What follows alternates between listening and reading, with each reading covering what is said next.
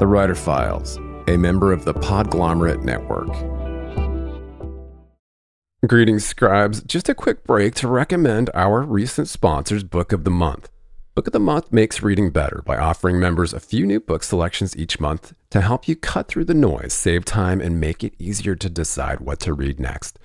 Each month, the editorial team reads through hundreds of new titles and picks 5 to 7 of the best new books for you to choose from.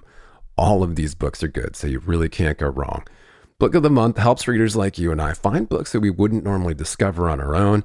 The cool part is the selections largely focus on new and upcoming authors in multiple genres. Book of the Month also recently launched curated audiobooks, so members can get a hardcover or an audiobook each month, which you can then download and listen to right in the app. This month, I chose A Little Supernatural Fare in Murder Road by New York Times bestselling author Simone St. James, described as the story of a young couple that find themselves haunted by a string of gruesome murders committed along an old deserted road in this terrifying new novel. Just go to bookofthemonth.com to pick your first book and join Book of the Month. That's bookofthemonth.com, and for a limited time, you can join and get that first book for just $9.99 with the code CHIRP. That's CHIRP. Enjoy.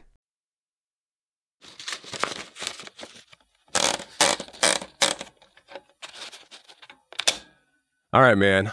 Let's do it. All right. What do you want to call this show? This is your show, baby. Oh, I'm your guest.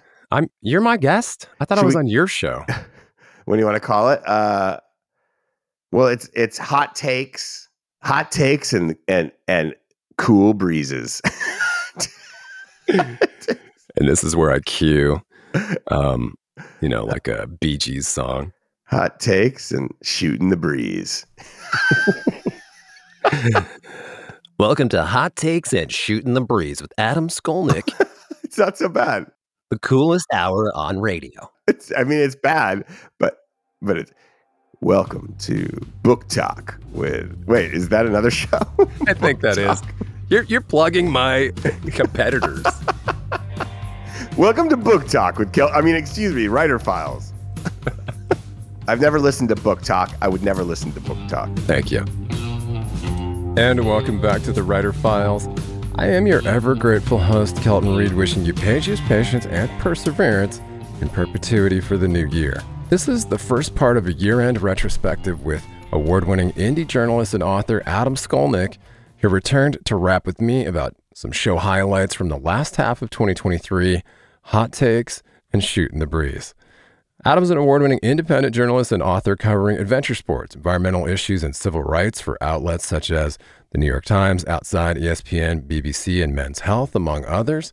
He is also the co-author of Never Finished, Unshackle Your Mind and Win the War Within, the follow-up to David Goggins' smash hit memoir, Can't Hurt Me. Adam's also the author of One Breath, has narrated David Goggins' best-selling audiobooks, and co-hosted the Rich Roll podcast on the Roll-On Edition. In this file, Adam and I discussed publishing insider Beth Ann Patrick and the sui generis of the Colleen Hoover effect, award-winning climate journalist Amy Westervelt, and why more writers need to set their stories in the real world, Booker Prize-winning author Anne Enright, and the moment of burnout that changed her career, National Book Award winner and best-selling author James McBride, on why some writers find no joy in being well-known. Number 1 New York Times bestselling author Emily Henry, and what it feels like to live inside a lightning strike, and a lot more. This is the last episode of the year, but we'll be back soon with a follow-up and even more inspiration from some of your favorite authors. Happy holidays. Stay calm and write on. And don't forget, you can always support this show by heading to writerfiles.fm, where you can also sign up for email updates and other resources for writers. And if you're a fan of the Writer Files, please click follow to automatically see new interviews in your podcatcher as soon as they're published, and drop us a rating or a review on Apple Podcasts, Spotify, or wherever you tune in to help other writers find us.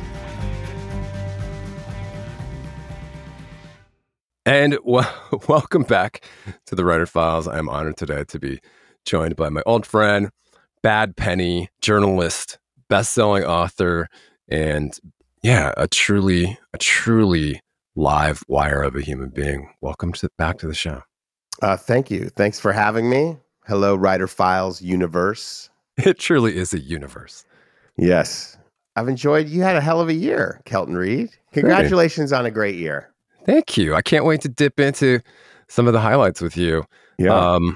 We're going to listen to some clips or some outtakes from my thought highlights from probably just the last half of the year. And, you could always come back and we can do the first half, but just some things that came to mind with some guests that, just kind of stood out for whatever reason. We had some pretty amazing guests. You did, yes. This is not an exclusive list by any means. It's just ones that I thought would be fun to talk about with Adam. You're not saying they're your best guests. You're just saying... No.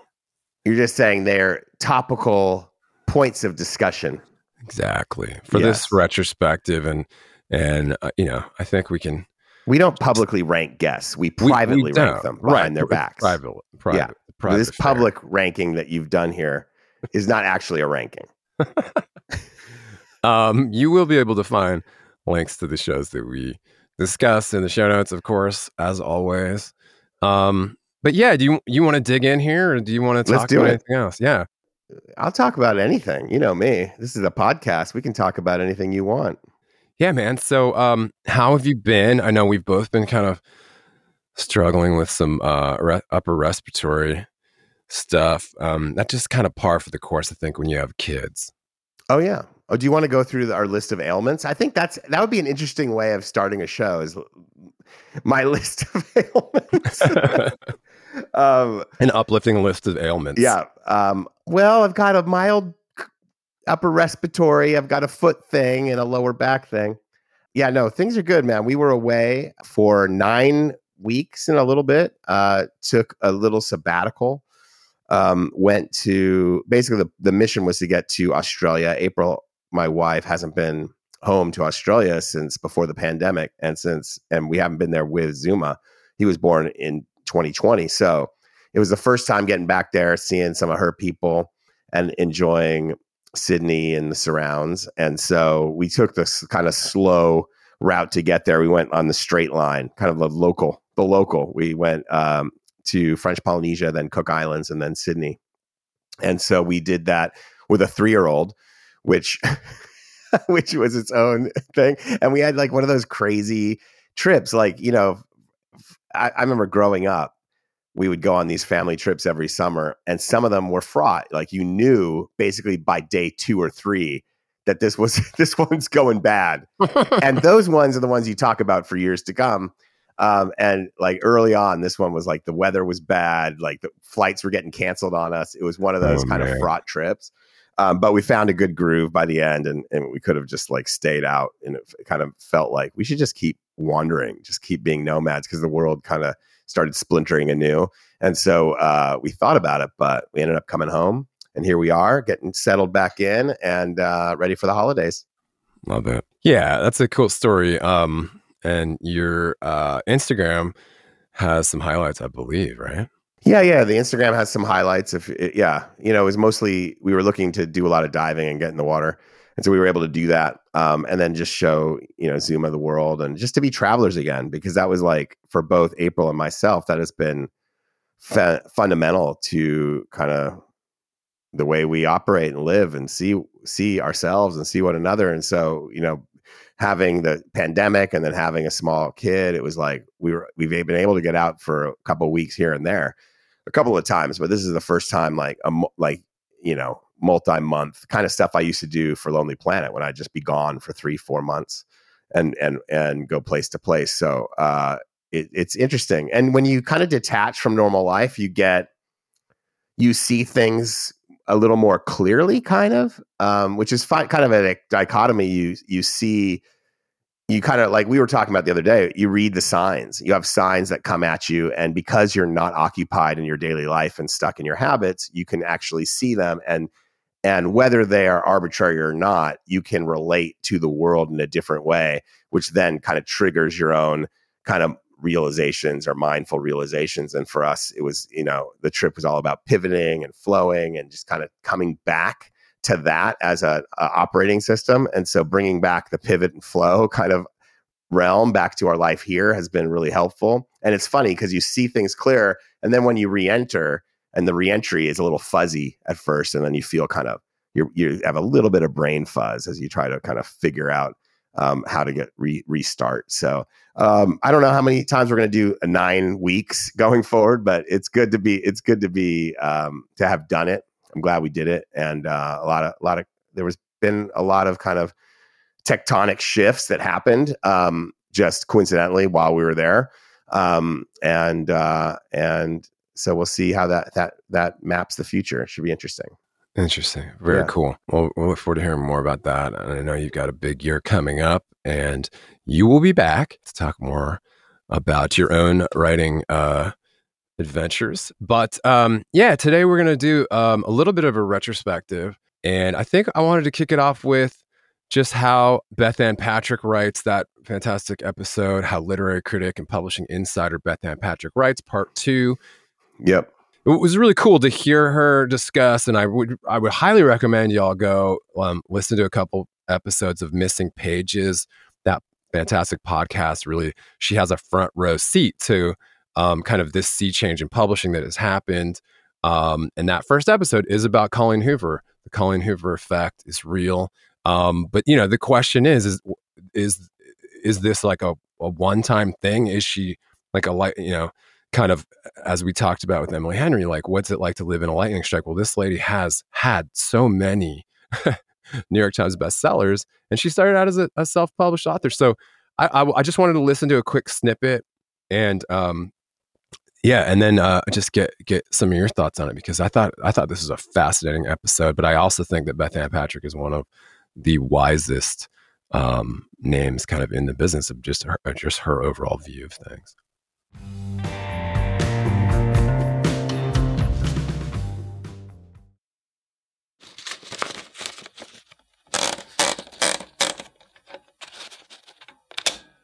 Let's listen. I got a chance to listen to the Colleen Hoover episode, and it's pretty fascinating, honestly, like, because we hear about Colleen Hoover's success, and it's kind of like, wait, where did this author come from, right? And you just kind of set the record straight on this meteoric rise to, just this unprecedented string of bestsellers, as you put it, the first self-published author to hit a #1 New York Times bestselling list. And it's just like, whoa, it's head spinning. This story is amazing. The story is amazing, and not just one spot on the New York Times bestseller list. Although, as you said, Kelton, she is the first. I don't think Hugh Howey's books ever got to #1. And it's amazing to see that New York Times list with Colleen Hoover. Yeah. And one of the things that we really tried to dive into as deeply as we could in this episode, which is the first one of season 2, was to determine, is this something that's going to be happening again and again? Or is Colleen Hoover sui generis? Is Colleen Hoover someone who just, was in the right place at the right time with all of the right skills? I think a lot of people would agree that the writing in Colleen Hoover's books is not, the gold standard for prose, okay? But that isn't really what matters here, because first of all, readers gonna read what they want to read, and many, many millions of readers want to read Colleen Hoover. And Colleen Hoover isn't trying to be, I don't know, Toni Morrison or John Updike or any, other big, famous, award-winning writer. She is writing what she loves to write, and she has also, I think, learned a lot.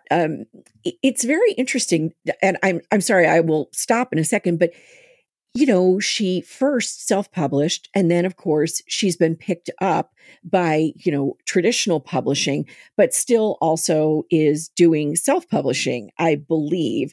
I haven't kept up, because who knows, she might have written 10 new novels since last week, Kelton, for all I know. Sure. I mean, it's seriously. And so the thing is, at this point, her experience in putting all of this together, in starting out as a social worker who wanted to publish a novel, and now having become a multiple best-selling novelist who writes in different genres and has, audiences of many different ages and, is huge on Book Talk, for example. Mm-hmm. Yeah. I would love to see a masterclass from Colleen Hoover because, it doesn't mean she has to give a craft masterclass in, prose or literary fiction, but boy, could she give us all some lessons in how to decide what path in book publishing you're going to take and when you're going to, accept this kind of contract, and then, why you would want to publish over here in a different way, all of that kind of stuff. I think it would be really interesting. Yeah, pretty fascinating stuff. Obviously, that program delves pretty deeply into that phenomenon, and Colleen Hoover is just a phenomenon. But yeah, I'd love to get your hot take on it and kind of your feelings about, I don't know, just what the nerve that she hit, and her savvy use of both social media and self-publishing. I think, having been part of the David Goggins phenomenon, it's like not that different in that David was, through podcasting and through his own social media, became a social media phenomenon himself. And then that has driven in a large way this passionate audience that has consumed the books, right? Can't Hurt Me has done extraordinarily well still, like never finished, sold 1 million copies in a year. Can't Hurt Me's over 6 million copies now.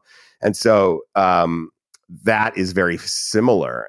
And the difference is that David's, on social media once a week, if that, and he's got a message for the audience that's very specific and not connected to the books, but kind of loosely.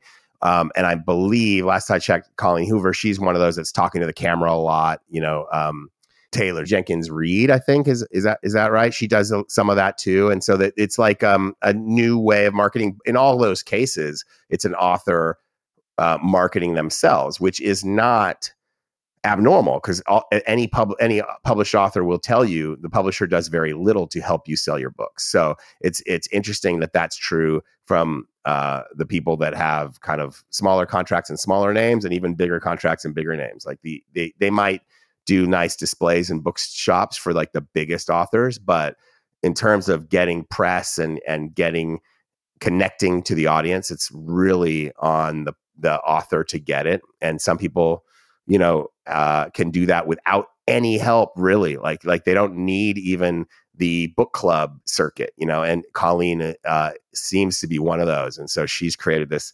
phenomenon, and I don't know that she's going to be one of one. I think there's people that could follow that, but it's not so easy as A plus, B equal, was A plus B equals C, or is it 1 + 1 = 3? I don't know, but it's interesting to see it. And so, yeah, she's a self-published success story, but she's also a social media success story. So those two things kind of bleed together.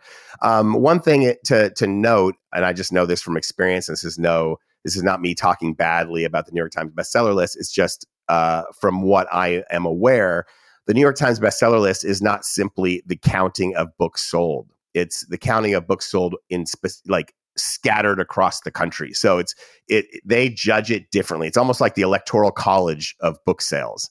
It's not necessarily the popular vote of book sales. And I know that because we've had our challenges even being put on the bestseller list with these kind of numbers. Like, we'd be number 1 on Audible and never make the New York Times audiobook list. And so that kind of stuff happens, and it's because of where the books were bought. And were they bought in books, a combination of bookstores and Amazon? Is it just Amazon? So that kind of stuff influences the fact that Colleen Hoover self-published and number 1 New York Times best. That means she's connecting on all levels, and that is even more impressive to me, having been a part of this other kind of similar phenomenon on a different side of it, on the nonfiction side. So really impressive to be able to thread that needle, because it's not easy. Because, like I said, it's not a straight number of books sold. So at least that's what I'm aware of. And anything else? No, I think that's good. I think this idea of gold standard of prose and You hear that a lot. Popular fiction authors probably hear that a lot. And I know Beth Ann didn't mean it negatively. She's positive on Colleen. But this idea that there are certain books that are better or more pure than others. I mean, certainly, to me, it's a matter of taste. And like, I was watching Moon Age Daydream with April the other day, the David Bowie movie, and David Bowie was talking. I think Let's Dance had just come out. It's by far his biggest selling record, and not necessarily, looking back on his catalog, his best record. And some interviewer was saying, some people thought you sold out, blah blah blah. And his response was, I never begrudge an artist for finding an audience. And, there's no purity in poverty.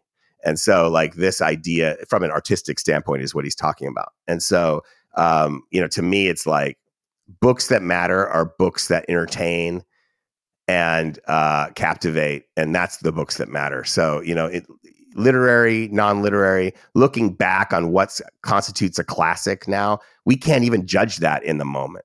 And so like this idea of meeting a standard is really that's the stuff to me of academics, not the stuff of fiction, nonfiction, great books. To me, that's my personal opinion. 100%. I love that take. Yeah, no, super interesting. I thought, and just to dovetail, I think you hit the nail on the head there. I did an episode with number one New York Times bestselling author Jennifer Lynn Barnes, who has studied the psychology of fiction and fandom, and had a similar kind of viral, book talk, social media effect with her Inheritance Games trilogy. And she had studied kind of the psychology, psychiatry, and cognitive science behind fandom and fiction. And really interesting, coming from a PhD from Yale, having kind of used her own research to propel this best-selling series. It's a YA series, but she talks about that in that episode. Well, I mean, think about people that we love, Isaac Asimov, William Gibson. Who would have ever thought of them as literary fiction? You never would, right? But if you look back at Neuromancer, it's extremely literary. But like it was genre fiction, right? Like, but to me, that's a book that matters. That's a classic book. It will supersede and outlast, so-called literary fiction, like 90% of it. So, like that. It to me, like, that's what I'm saying. Like, books that matter are books that register and strike a chord with the culture. Yeah, a time and a place, and again, coming back to the Colleen Hoover effect. Yep. Hey, kudos to Colleen. Oh yeah. Yes, please come on the show. Okay. Well, I wanted to hop over to more serious note from award-winning climate journalist Amy Westervelt, who came on the show after winning a big award. It's I think, an important award in that she has been on this beat for such a long time and has had hosted an award-winning climate podcast. I don't know if you got a chance to listen to it. Drilled. Yep. Which, she was then awarded Covering Climate Now's Journalist of the Year award. And pretty big honor there. But she came on to just kind of rap with me about some stuff. And I thought what resonated with me most was just kind of her advice to like writers, who might be writing fiction, who are wondering like, what can I do? Yeah, let's listen to her advice from Amy Westervelt.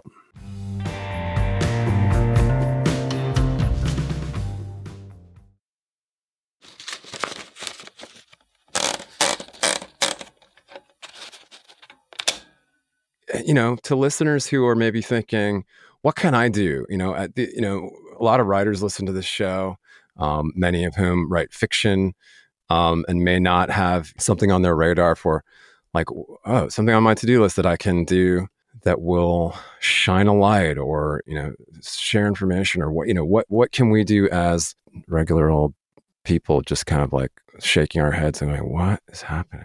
Yeah. Well, I always say, like, I did a show with a friend of mine, Mary Anais Hegler, for a while, maybe 2 or 3 years, called Hot Take, where we would it was like a media criticism show about climate. And we would get asked this a lot, actually. And Mary had, I think, the best answer to it, which was she kind of approached it like being a guidance counselor. You know, it was like, well, what do you like? What are you good at? So for fiction writers, I feel like actually there's so much that can be done. I still don't feel like we don't, I don't know. There's so many stories I read or see on TV or in the movies or whatever that are supposedly set today, but don't mention this problem at all. and I find it so odd. It's like just, I don't know, looking for ways. I feel like a lot of people who are not as like steeped in this stuff as maybe I am or other people are kind of put off by it. Like, I don't know, like if you try to do anything on climate, it has to be like a climate story and be very serious and, you know, or that you have to know a bunch about it to even mention it at all. But I don't know, to me, I'm like, I would love to see climate become more of a background detail that's just humming along, you know, because that's kind of what it does in reality. So why is it absent from all of these, you know, present day stories? Like I'll see stuff sometimes where, you know, it's like a couple today trying to decide if they want to have kids or not. And I'm like, I'm sorry, I can't imagine this not, I mean, I guess, especially if it's like a progressive couple that's, you know, like thinking about this stuff, maybe, I don't know. So yeah, that to me, I'm like, well, storytellers could definitely be using the skills that you have and the interests that you already have to kind of think about, okay, how could I, you know, help make this more tangible and real for people? For sure. Yeah. And like talking about it, I think does help. Yeah, it's really interesting because you're right. It's like you don't have to go write policy, guys. You know, no one's expecting you to do that. It's sometimes non-existent in contemporary fiction, whereas it's almost been relegated to like, you know, like hard science fiction or something. Yeah, like whereas dystopian sci-fi is like the only place it shows up, right. And I'm like, what? Why? Right, yeah. And then unless you're reading, you know, some really well-known but relatively hard sci-fi authors, you probably, you know, aren't keyed into that piece. But also, it's like right now is the like we are living in a dystopian present. Like we don't really need to extrapolate. We don't need to extrapolate. Let's extrapolate. But we are going to. We don't need to extrapolate, but that's what we're here for. You know, I worked with Amy Westervelt for a Heartbeat, or I worked for her. She was an editor at a magazine I wrote for time and again. And yeah, I think we had some like middling Chinese food in San Francisco once together. That's amazing. And complained about the state of media right before she was like digging into climate stuff, or maybe she was already doing it. I don't really remember. I think based on what I heard in your guys' interview, it was like right after that, maybe, where she left that magazine and started to get into this. And then I, right after that, like got into Lonely Planet stuff and was kind of doing my thing that has led me here. So it's pretty interesting. Always had a great respect and affection for Amy. She's amazing. And an acerbic Twitter voice, which I appreciate. So yeah, it was cool to hear her on your show, and I'm so stoked for her success and you know, and doing it in a way that's helpful to the world. It's awesome. Yeah.